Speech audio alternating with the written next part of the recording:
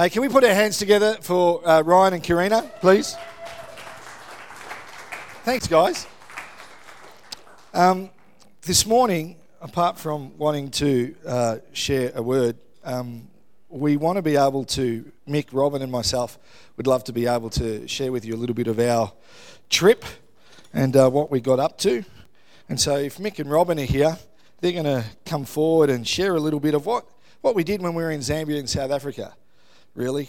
The people that we met, where we ministered, where we were challenged, where we were touched, where we freaked out, where we ate fish's head through the bone. We're not going to share the snoring. That's a no-go. We can't share snoring.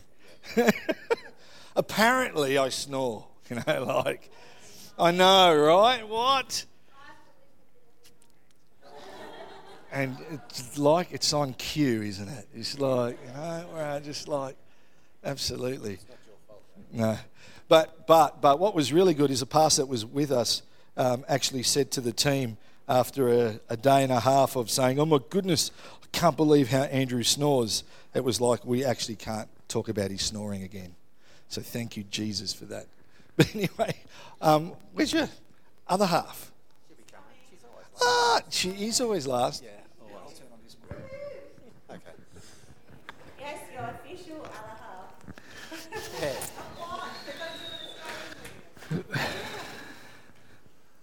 Hello. Oh, I'm on. So I'm going to let them take the floor for a minute as they share about our trip with Hands, and then I'll share a little bit, and then we'll go from there. We'll see how it all ends up.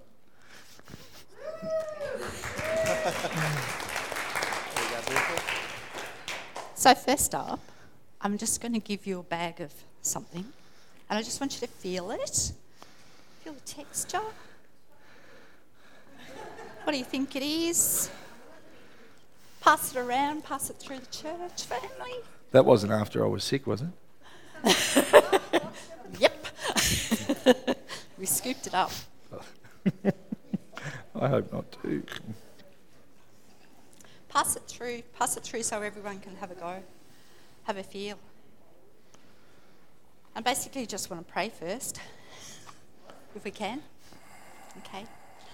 So ever-watching Father, we pray for the suffering children whom we do not see. We know that your eyes see their tears, that you feel the heart and their sorrow, that your hands can reach them now. We remember that Jesus was once a child, that poverty stole his bread, that tyrants sought his life, that his mother tasted tears. We ask you send friends for the lonely, food for the hungry, medicine for the sick, saviours for the enslaved, rescue for the perishing. Give us the wisdom to do our part, share our possessions, leave our comforts, lend them our voice, send them our food, love them with more than prayers. We call on you in the name of your child Jesus. Amen. Amen. So, we've been back a week. We left on the 15th of September, 16th, whatever it was. We got there on Sunday night, quite late, and then first thing Monday morning, Andrew had to get up nice and early for a 7 a.m. prayer meeting. Yes, the men got up earlier than the women. Oh, sorry. On a Monday. So the men got up at 7 a.m. And then the children... It was never fair. It was before 7 a.m. because the prayer was at 7 a.m. Oh, right, okay. So they got up really early. And then the children arrived at Kachelli Farm where we were staying later that morning. So we were straight into the camp. We didn't have any time to think about what we were doing.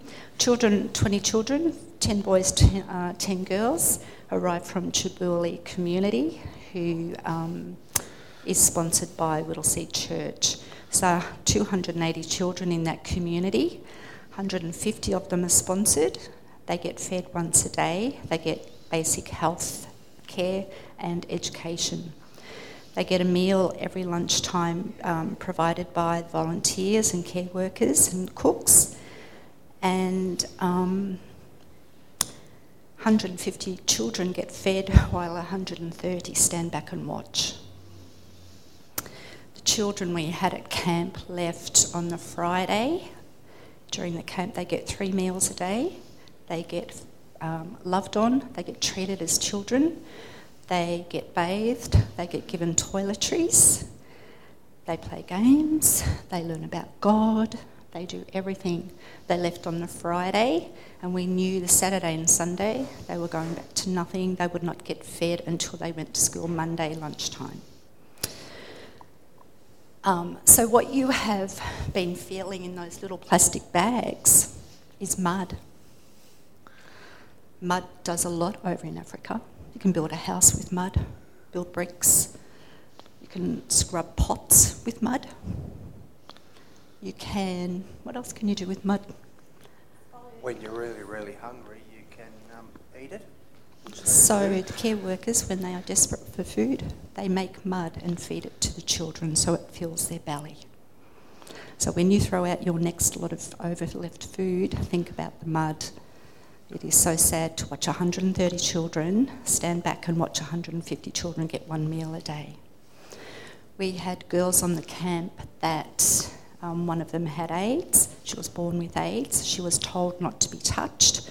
She was told not to touch people because she was dirty and she would make people sick. So the start of the camp, all the kids are really standoffish when they first come, but towards the end of the camp, obviously, they're all over us and we're all over them.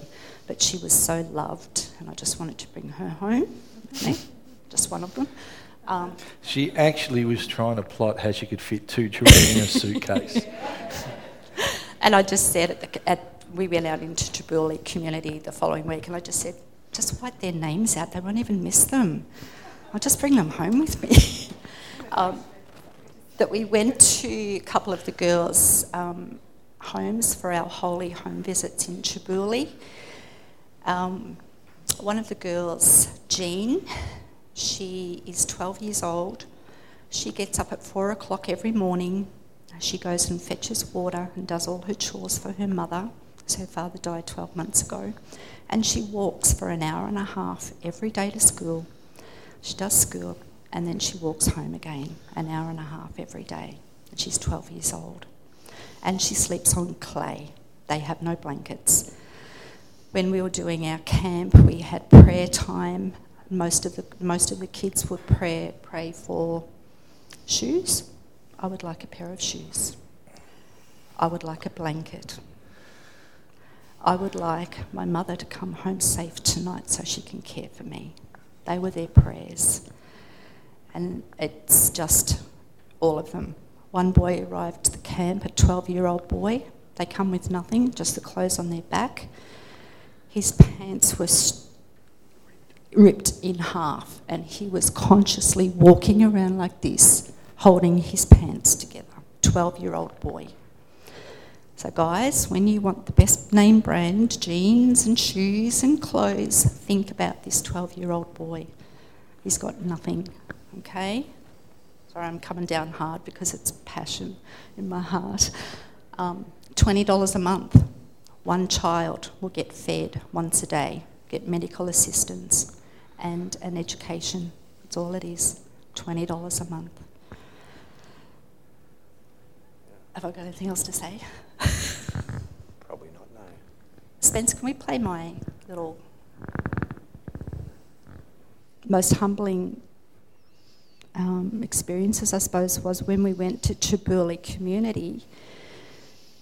One of the cooks and the care workers, they just come up to me and said, "Robs!" Their arms out. It's been 5 years since I went.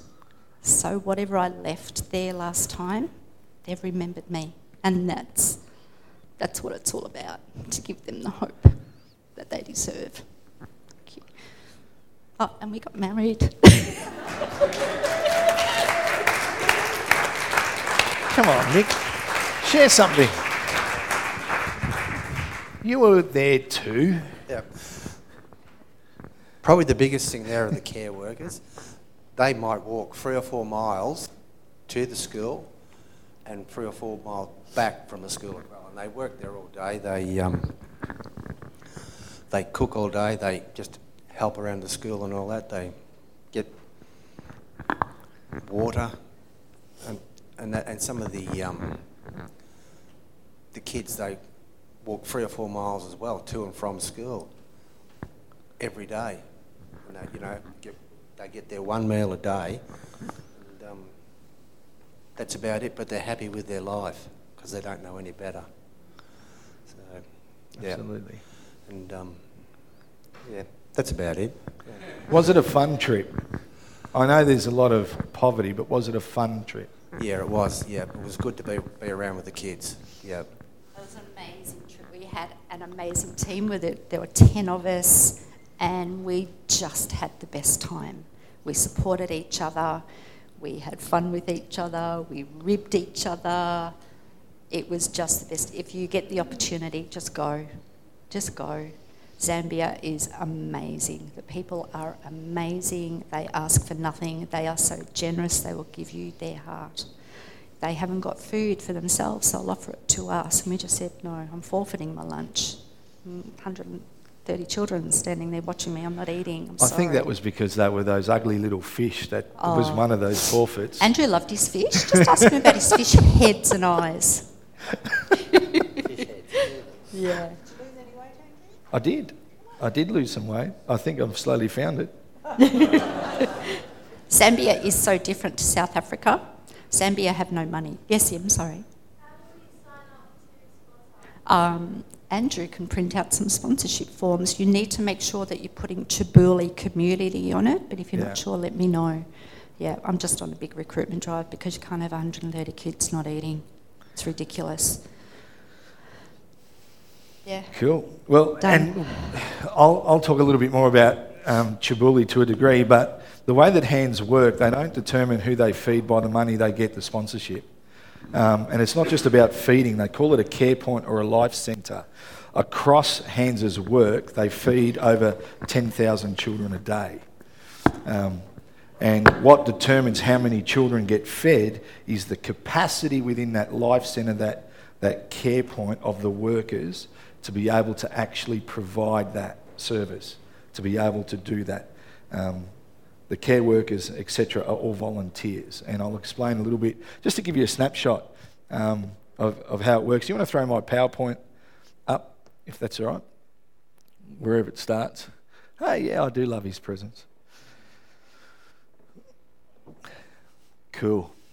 The camp itself was brilliant, and there was a stack of planning that went into the camp. The Australian team is one of only 2 teams across the different nations that go. We were the 44th team that visited for this year, and we are only one of 2 teams that actually do something like this.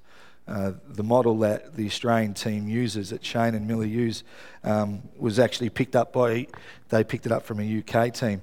But after all the weeks and months of planning, there's different things that go into every day, from the craft activities, the story that we want to tell the kids, all that sort of stuff.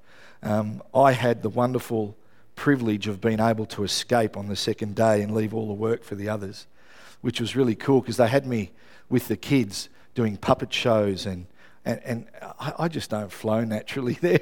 I just don't. It's like going back to kids' church. I can do that, but I'm not natural there. Sorry? Yeah, thank you. And we left Tuesday morning, and then Shane and I came back on Thursday mid-afternoon because they took us to a few places to see some of the other areas, the other care points, life centres that they've got around.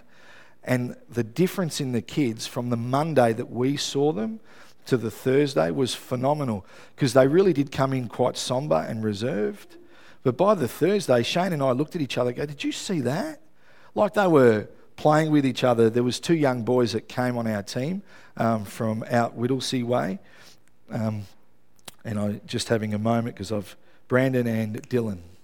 Yeah, I should remember Dylan because it was an interesting... Anyway, it was like having Nathan with me. They just mingled so exceptionally well. So, mate, don't skip the slides. Go back, all the way back to the front, because they won't make any sense. So I'll just give you a quick snapshot with Hands at Work. The truth is that Peter shared really well last week, and he said that each and every one of us has the image of God, the Imago Dei, yeah? And so each and every one of us is deserving of God's love. Yeah? And so when it comes to hands, their desire is to look after the orphan and the widow through the care workers, which they then also support, because a lot of them have got their own families and their own issues and stuff like that. So there's a holistic care that they do. It's not just about the feeding. They talk about 3 essential services, the ESs. Everything's got an acronym. And then basically it's food, it's basic education, and then it's health care. So this is just a line of kids getting ready to be fed, by the way, of the 150, while care workers are going mad. It's really interesting because the pots that they cook there, not very nice food. They're really big pots, yeah. And I had a pastor, Pastor Jacob, said, "Oh, Andrew, can you help me move the pot?" And I grabbed the handle. I'm like, "Oh, it's hot. Can I have a tea towel?" The ladies all laughed at me, right? They laughed at me a lot anyway.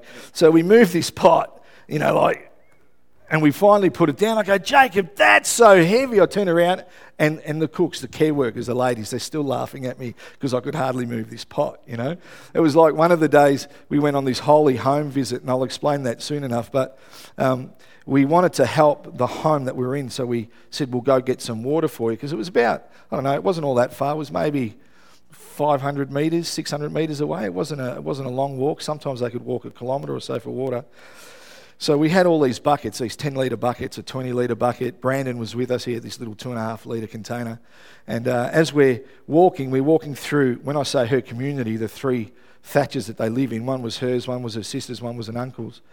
And we walk about 40, 50 metres. We have to cross the road, and there's another community across the road. And the road is a highway, by the way.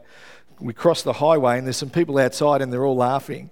And they're all laughing because I'm carrying a 10-litre bucket. And Sylvia, one of the workers from the support centre, is carrying a 20-litre bucket. I go, "What are they laughing at?" So, "Because you've only got a 10-litre. I said, "Well, Sylvia, give me the 20-litre. She goes, "Nah." Right, so we finally make it to the well. We pump the water, we get the water, we're coming back. She's as they do, carrying 20 litres on her head without holding it, just perfectly balanced. One of the girls that was with us had a 10-litre on her head, and she's carrying it like this because she wants to be like them. We get back to that same community, they're laughing. I go, "They're laughing at me again, aren't they, Sylvia?" She goes, "Yep." I go, "Give me the 20-litre bucket." She goes, "No." It was just... Can you go to the next slide? So anyway, they feed the kids. A lot of the basis of their meal is what they call shima. South Africa is called pap. It's made from maize. It's a wheat. It has no nutrient at all except for carbs. Anything that is healthy, they take out of it. It's like a really heavy polenta. For those that have ever eaten polenta, if you don't have a nice sauce with it, it's just crud. Yeah, they handle it. Again, I'm so soft. The kids are digging into this maize, and they're making it into a ball so they can use it to pick up whatever food's cooked with it. And I'm touching it. I'm like, it's too hot, I can't. No, us Westerners, we couldn't even handle the stuff, And they're straight in with their hands.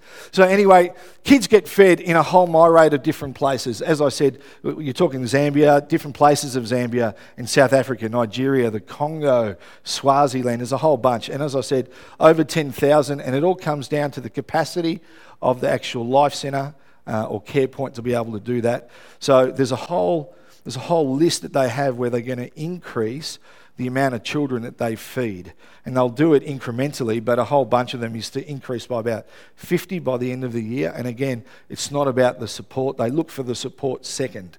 And just so that you know, every dollar that you give to hands actually gets overseas. So the Australian office, the office over there, they do their own fundraising for the administrative costs. It's really brilliant the way that they work. So let's jump to the next page just quickly. This is just outside the school. We had managed to carry in our suitcases 168 backpacks. Now, you'd be surprised. You can only fit 14. No, less than that. You can't fit a lot of backpacks in a suitcase. They're really bulky. There was 168 suitcases, like 200 toothbrushes. There was toothpaste. There was soap. I don't know how we got it there. When we stacked it up, it was phenomenal, wasn't it? Just the pile of stuff. So here's just a snippet of the guys after they came out of a room. We had a an appreciation day where we gave the kids that are part of the program there at Chibuli with the care workers, we gave them a gift.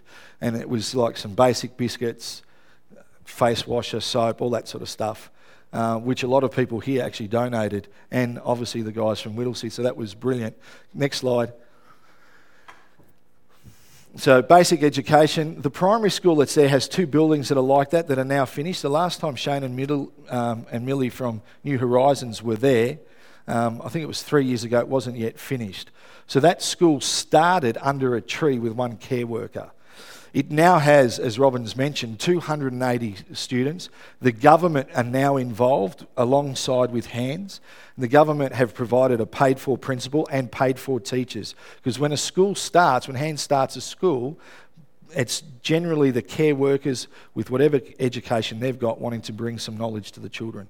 So now the government's involved, but part of that partnership is to continue and to allow Hands to have children that can't feed themselves, that need care, can't afford anything else, etc.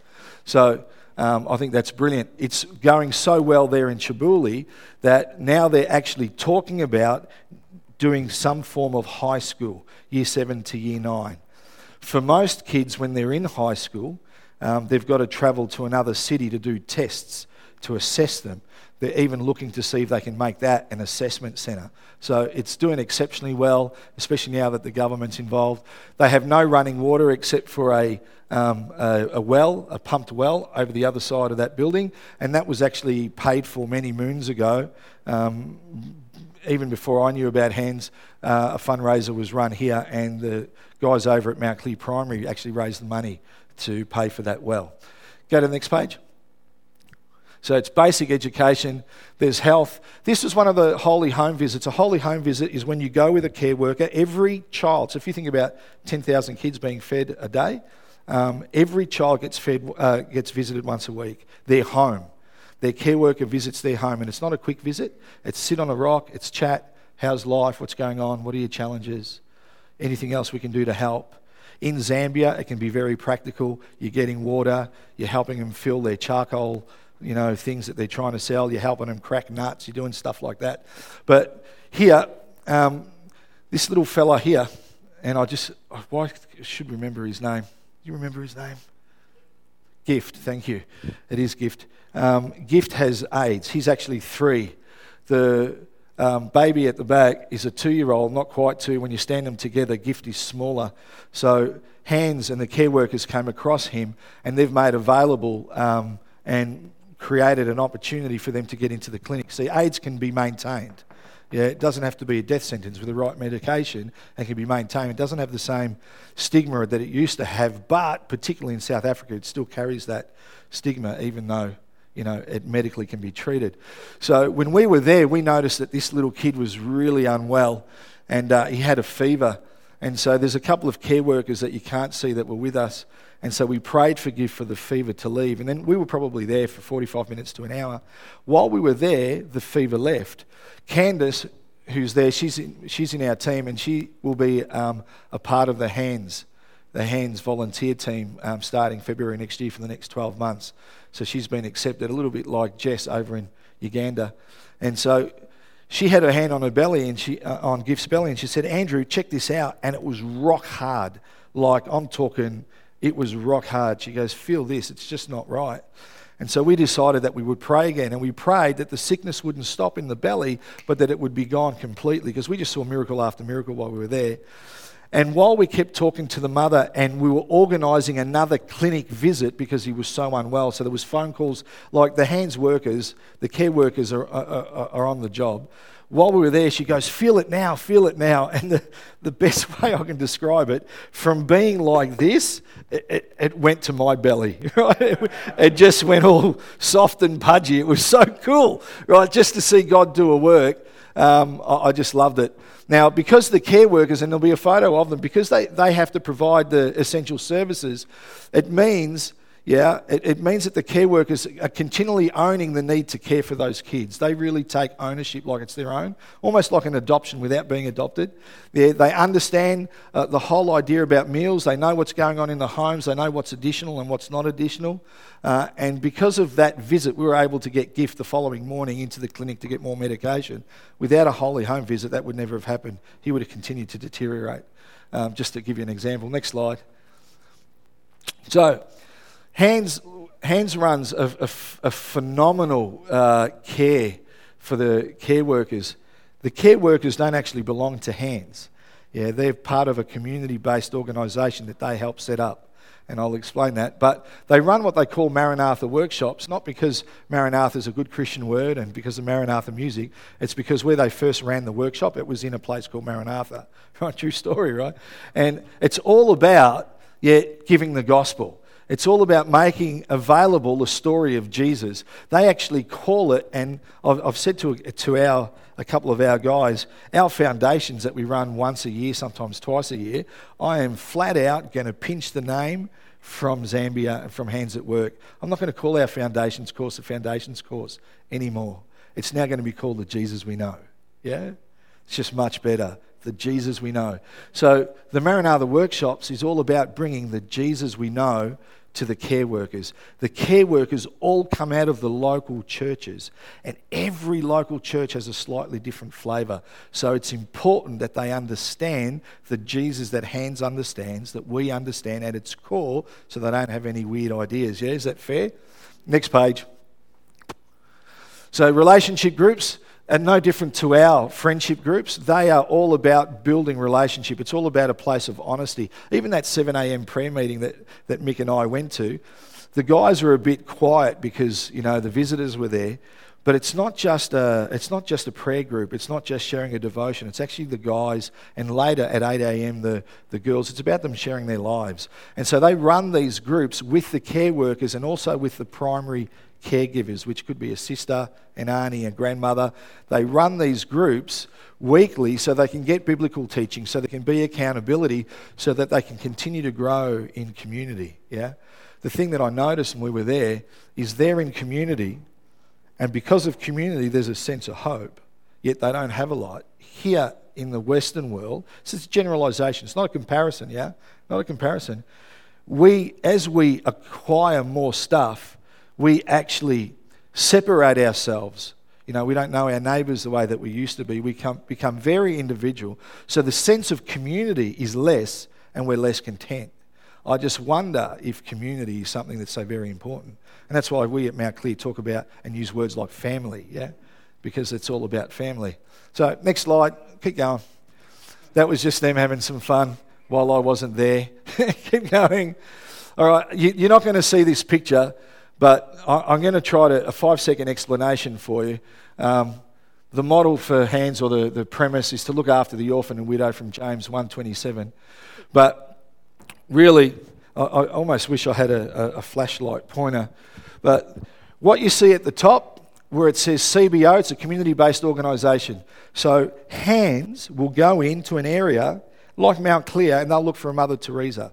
They'll look for the person that's actually helping the children, doing stuff in the community already, and they come alongside her and say, this is who we are, this is what we would love to do.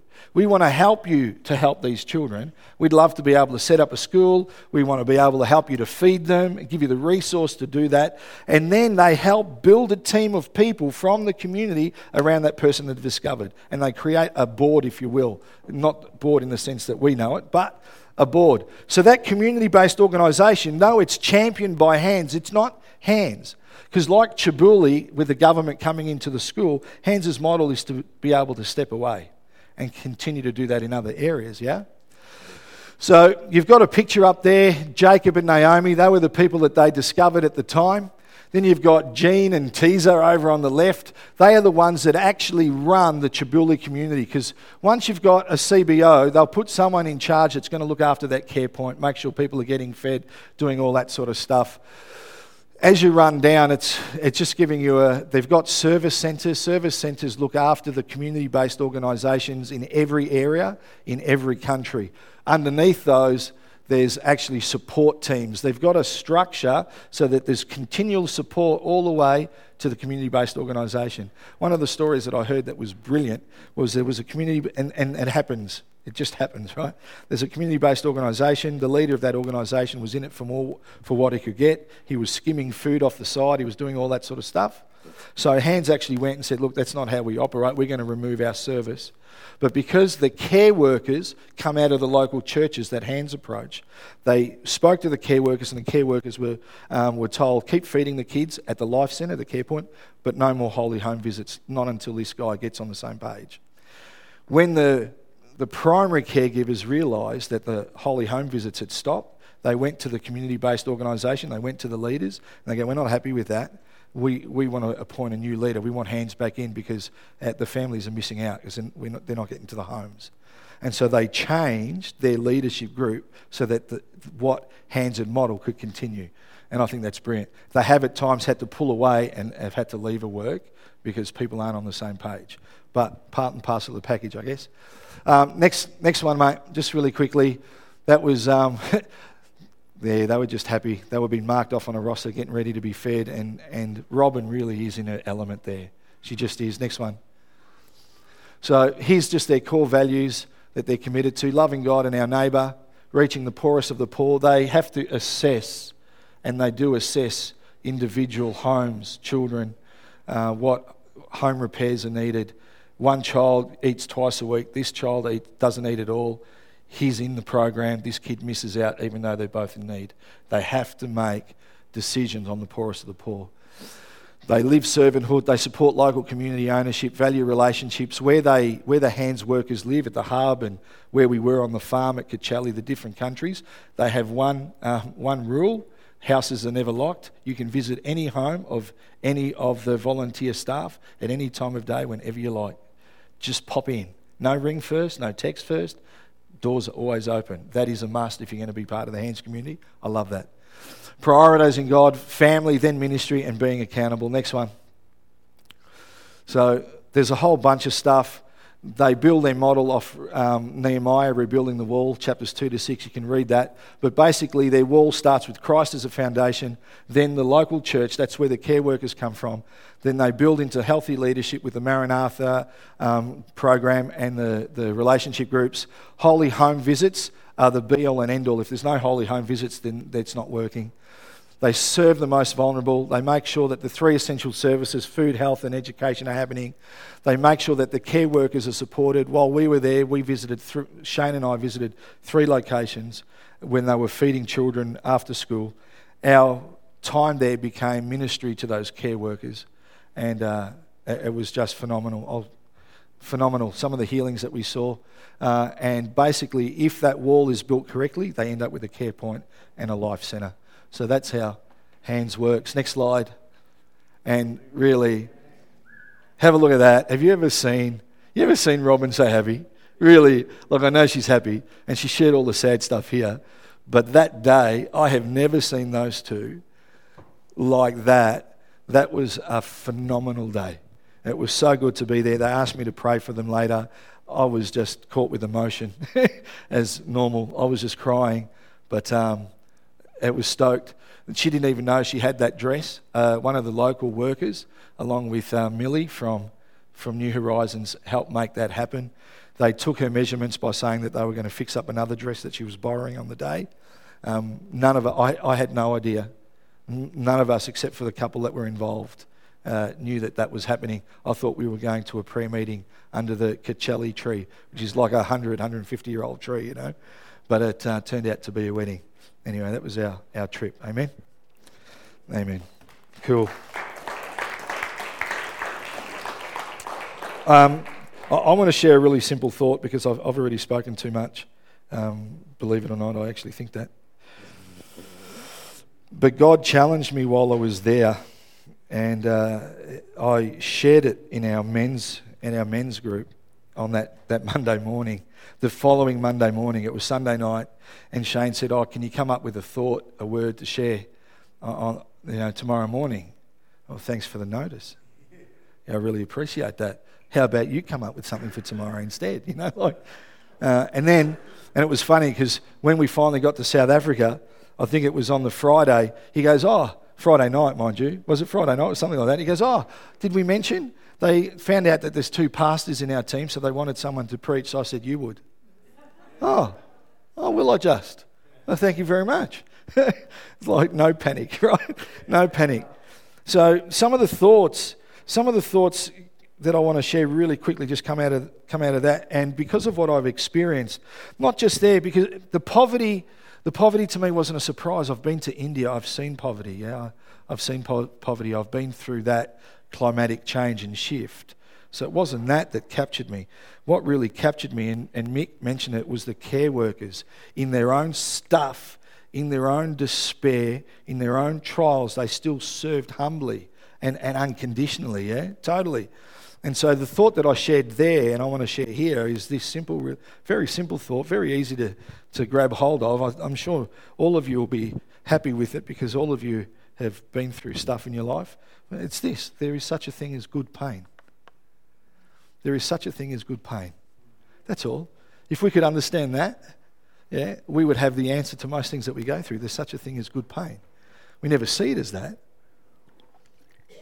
but there is such a thing as good pain. So,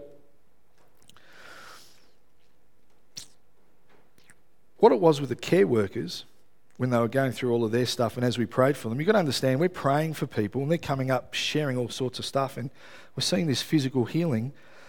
But yet, even in that holy home visit where we went and saw Gift, who had AIDS, you spoke to the mother, and even though she wasn't smiling then, they have this faith in God. They just have a belief.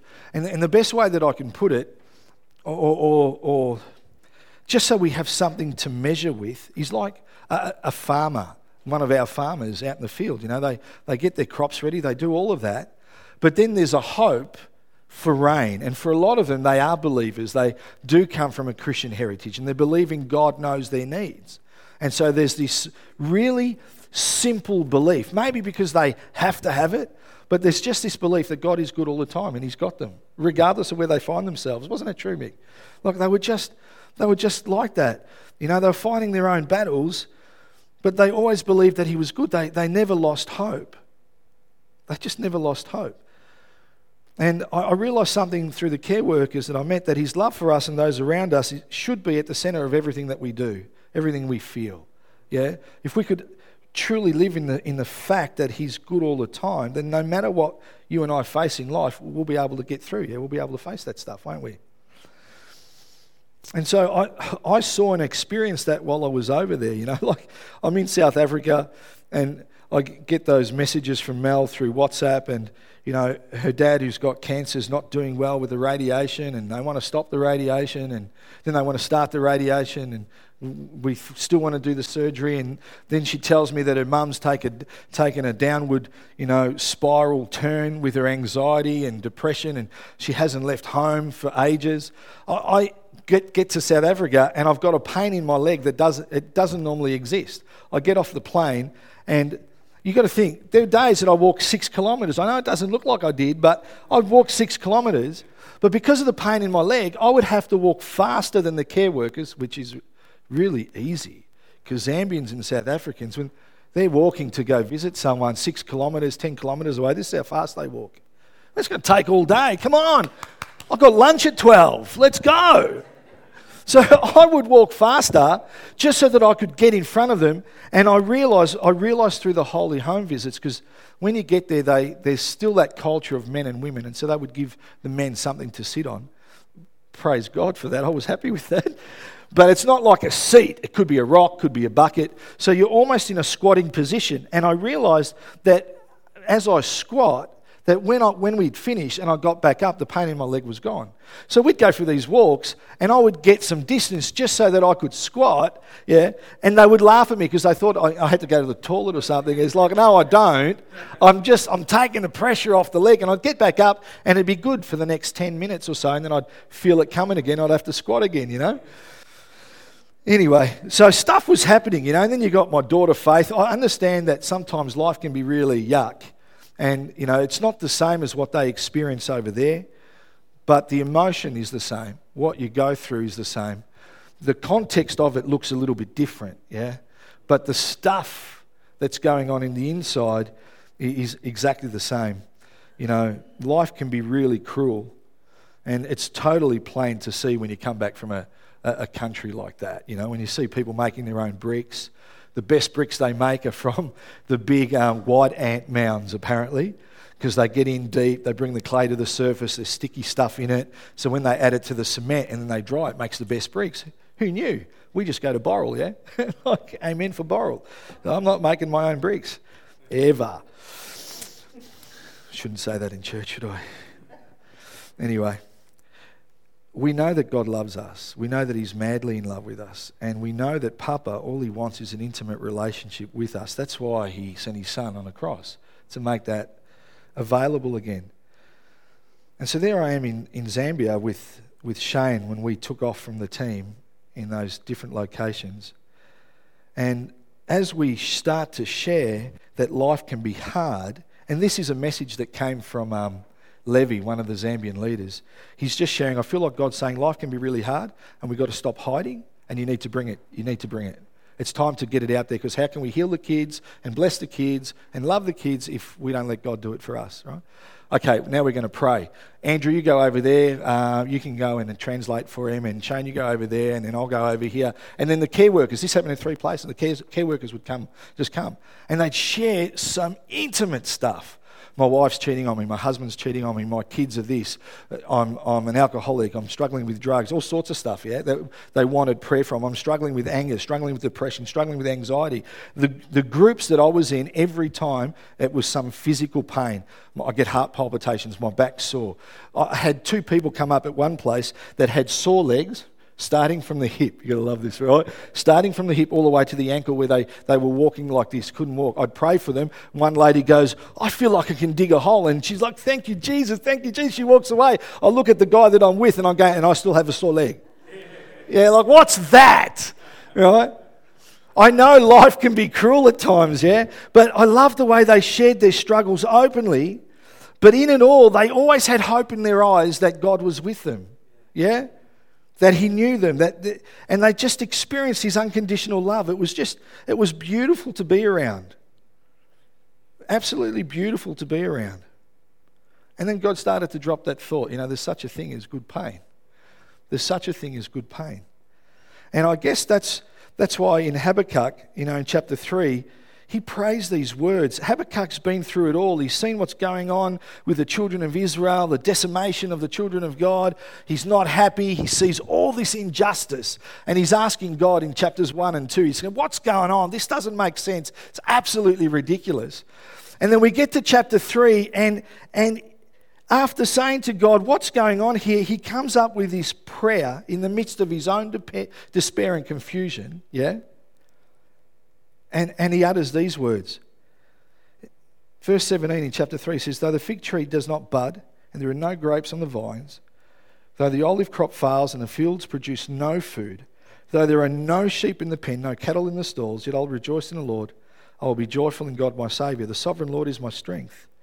He makes my feet like the feet of a deer. He enables me to tread on the heights. Man, how does a man who sees all that despair, experience all that despair, come up and be able to pray a prayer like that? He's basically saying, my life's crud. It's crap. I've got an apple tree with no apples, an orange tree with no orange. I've got a field with no harvest. I've got olive trees with no olives. It's a mess. What's going on? And then he says, yet I'll rejoice in the Lord. Yeah? Yet I'll rejoice in the Lord. Even though my life looks like beep, yeah, I'm going to rejoice in the Lord. There's a level of intimacy here, a depth of relationship and understanding with God that you and I need to walk into continually. We have to understand, we have to desire, yeah, we have to pursue to be able to get to this place that when our lives beep, we can say, I rejoice in the Lord, yeah? He discovered something in the depth of his soul. There's something that he knows that allows him to utter those words, He ran towards God and his stuff. He ran towards God and his stuff. He turned toward the Father. How do you and I react when life crashes? Really? How do we react? What's our default response on the inside? What are the things that we run to for comfort, for relief, to escape? I reckon if you're anything like me, I try to avoid the situation sometimes. If I just don't look at it, it'll go away. All the paperwork that's come into the office, if I put it in this pile, after a year and I haven't looked at it, I know I can just toss it. Yeah?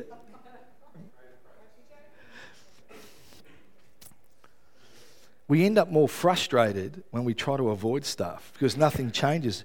And if we're to be honest at times, we may even feel guilty. I don't know about you, but sometimes you can just feel guilty when you're not cutting the mustard, when you feel like you're not getting through, when you're in the midst of that struggle and you think, freaking hell, I'm a Christian. Why am I struggling with this, yeah? At the end of the day, it's our choice whether we run towards him or whether we run further away, because there's only he that can help. It's only God that can help. We should be running into his arms. It's hard to love someone, even the creator of the universe, when we're going through something that we don't understand, that should never happen to us. How do you love a God that's supposed to be all loving when we're going through something that makes no sense at all? How can we still say, yet I'll rejoice in the Lord, I'll be joyful in God my Saviour, when we're going through stuff that makes no sense? So when life is throwing lemons and we don't understand how to interpret what we're going through, anyone had the thought, I'll try not to swear, flippin' heck, what's that? Yeah?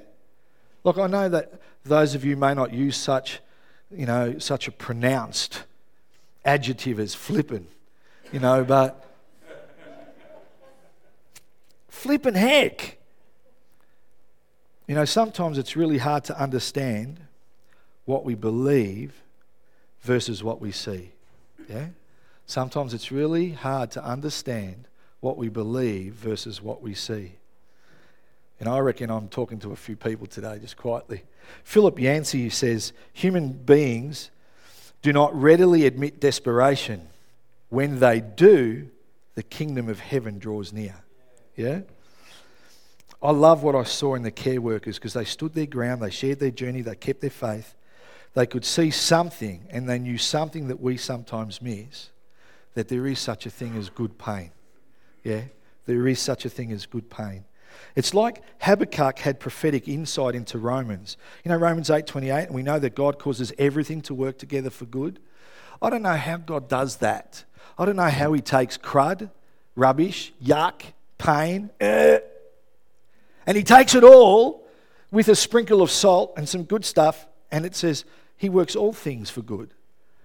It's like Habakkuk, in the midst of his stuff, says, you know what, but I know my God, and I'm going to rejoice in him, because he can take all of that and he is still good, and he will make it good. It's hard when we don't see it, though. How can that thing that we went through be good? You've got to be joking. You must mean you're going to be good for someone else, When I was in South Africa, I shared this passage in Hebrews 13, and it has to be the Amplified Version because it fleshes it out. It adds some extra context, yeah? But Hebrews 13 says, let your character, your moral essence, your inner nature, be free from the love of money, so shun greed, be financially ethical, being content with what you have. For he has said, I will never, under any circumstance, desert you, nor give you up, nor leave you without support, nor will I in any degree leave you helpless, nor will I forsake or let you down or relax my hold on you, assuredly not. So we take comfort and are encouraged and confidently say, the Lord is my helper. In time of need, I will not be afraid.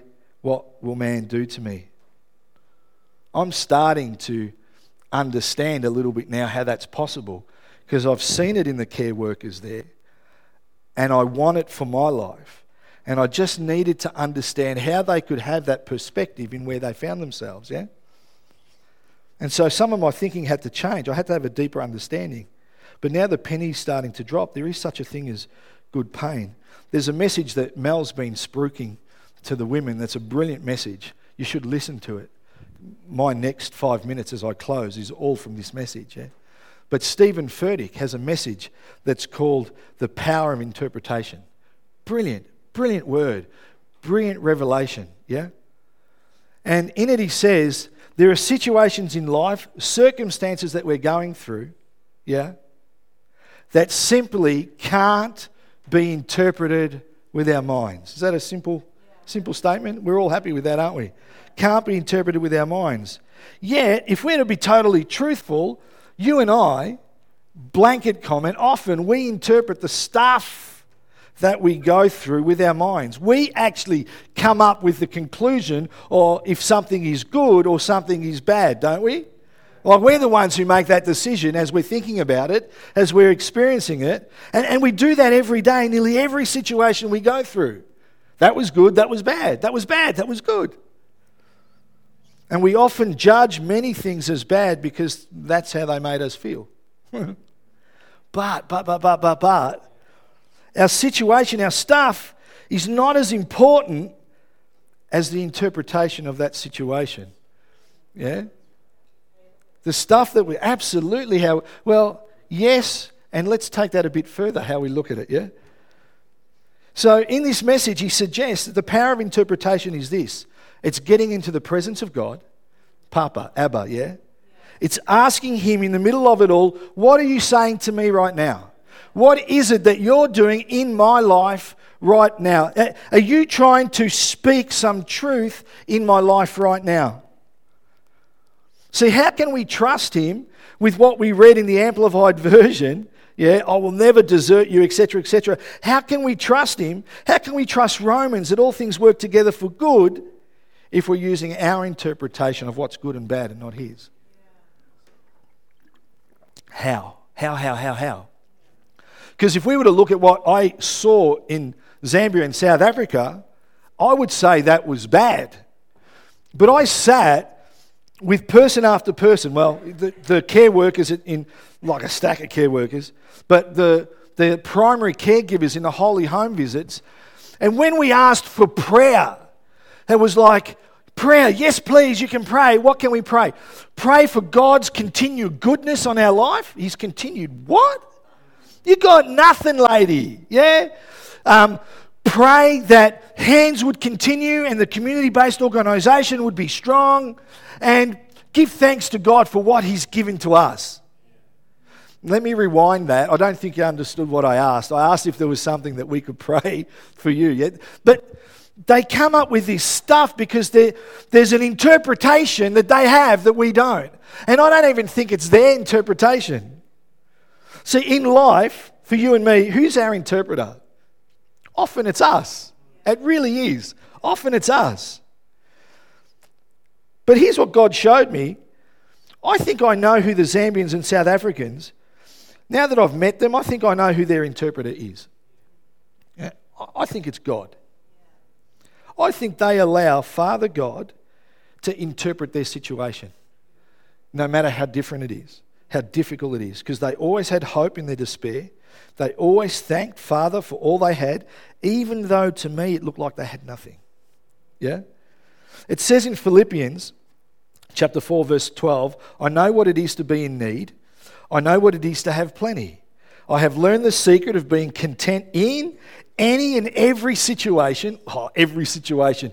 That means whatever you've been through, however sucky it is, however bad it is, however much you've cried in that situation, I've learned to be content in every situation, whether well-fed or hungry, whether living in poverty or in want. So for me, when Paul writes this, he's learned to be content with little and with much. So those that I met when I was overseas have learned to be content with little. They have learnt to be content with little, yeah?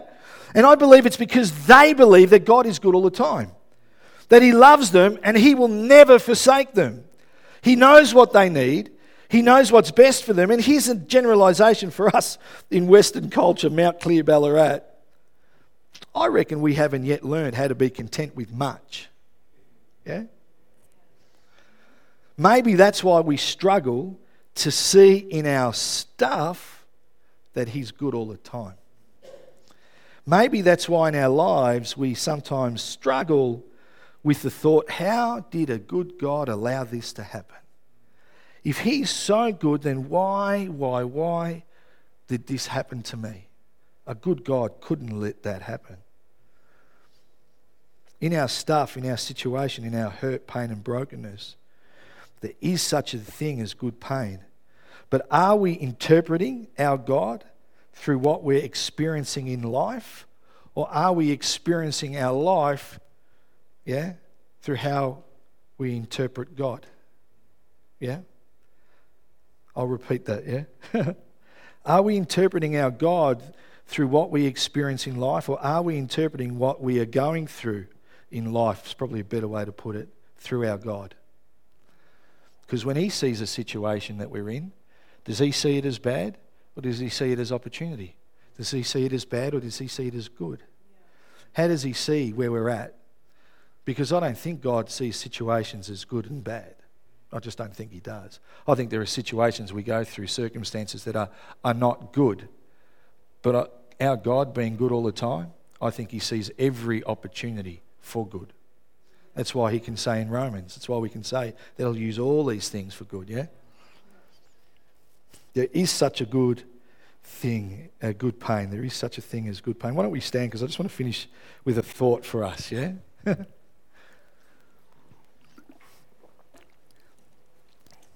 If he's a good God, and he's never going to leave us or forsake us, if he's going to use all things for good,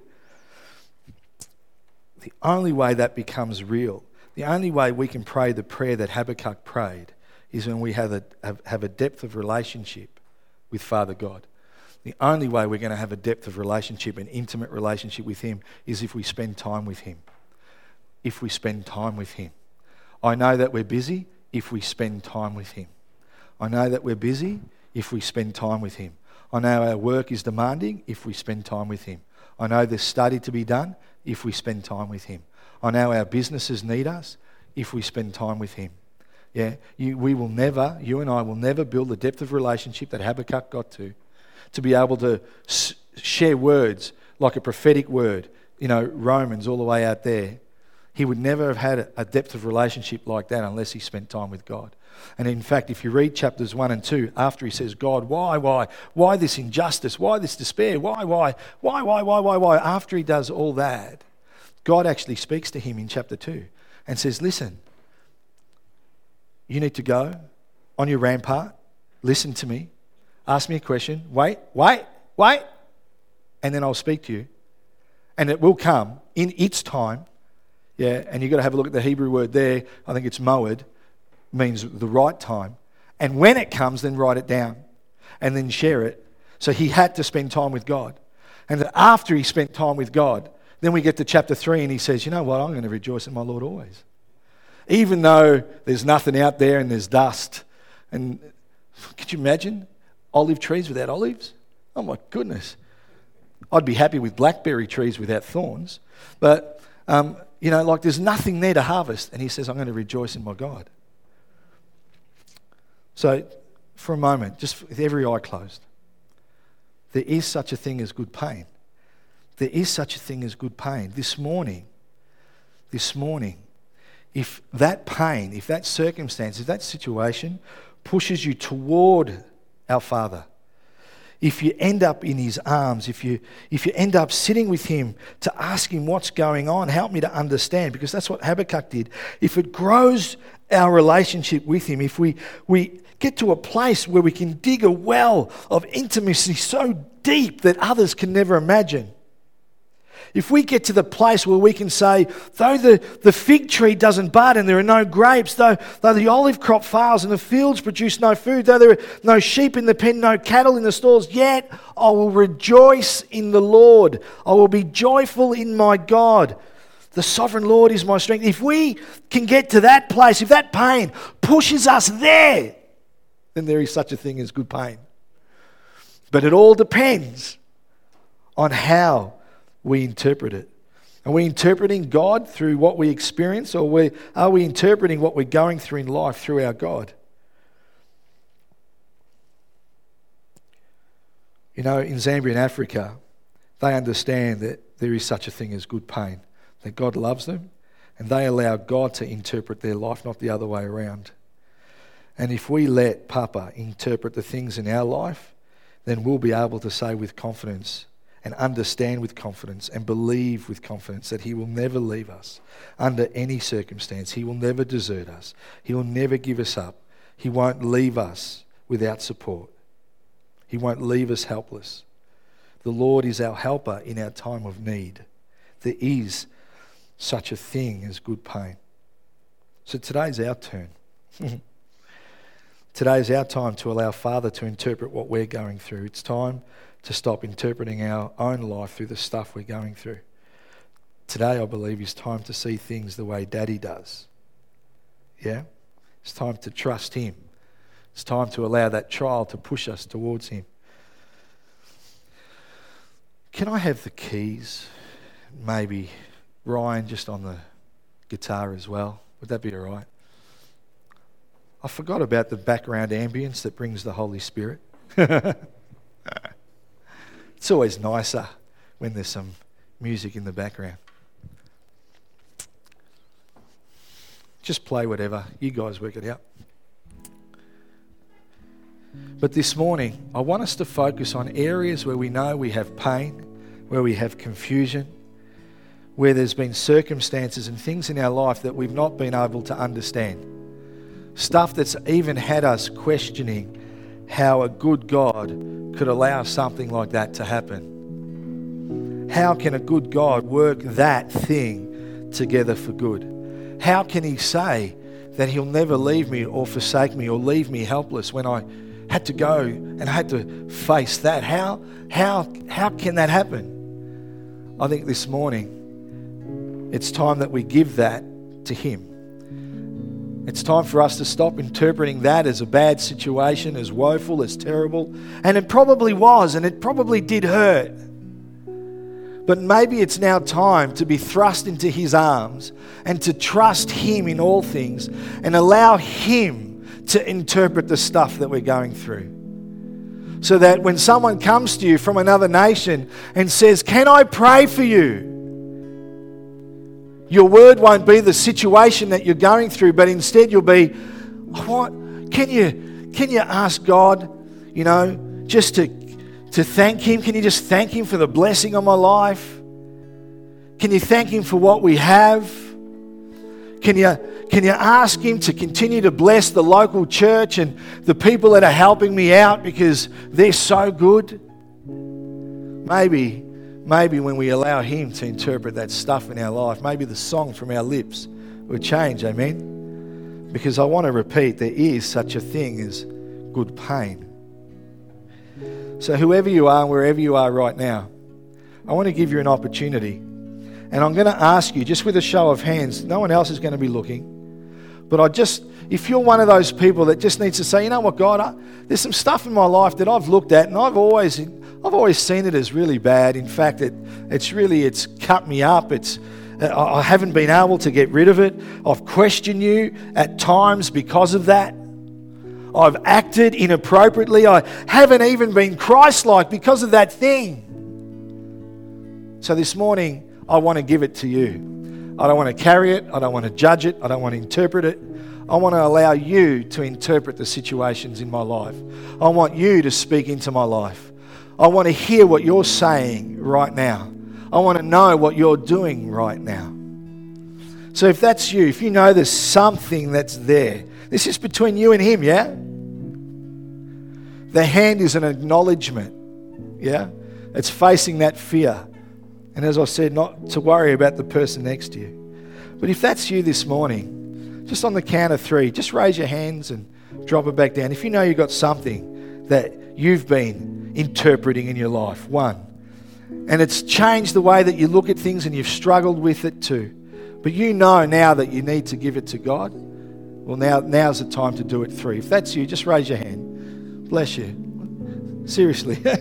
It's a majority of us, amen? So let's pray into that space, because he's a good, good God, and he's good all the time, amen? Father, Lord, you know every heart that's been stirred this morning.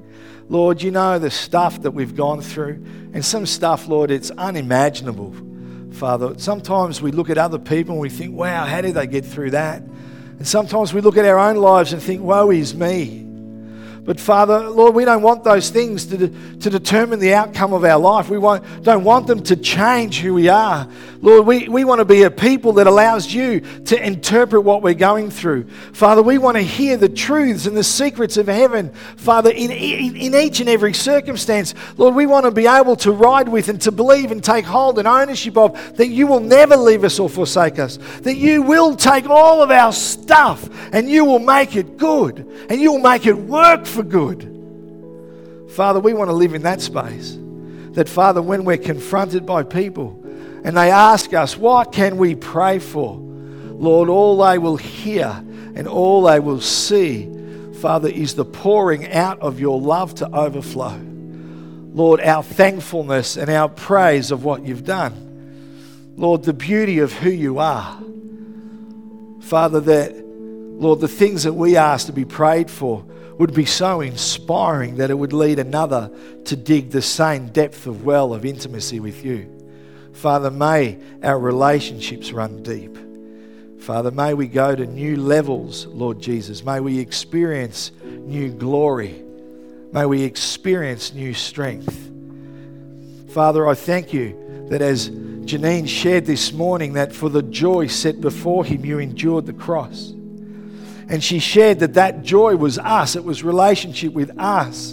And Father, I thank you that your word says that the joy of the Lord will be our strength.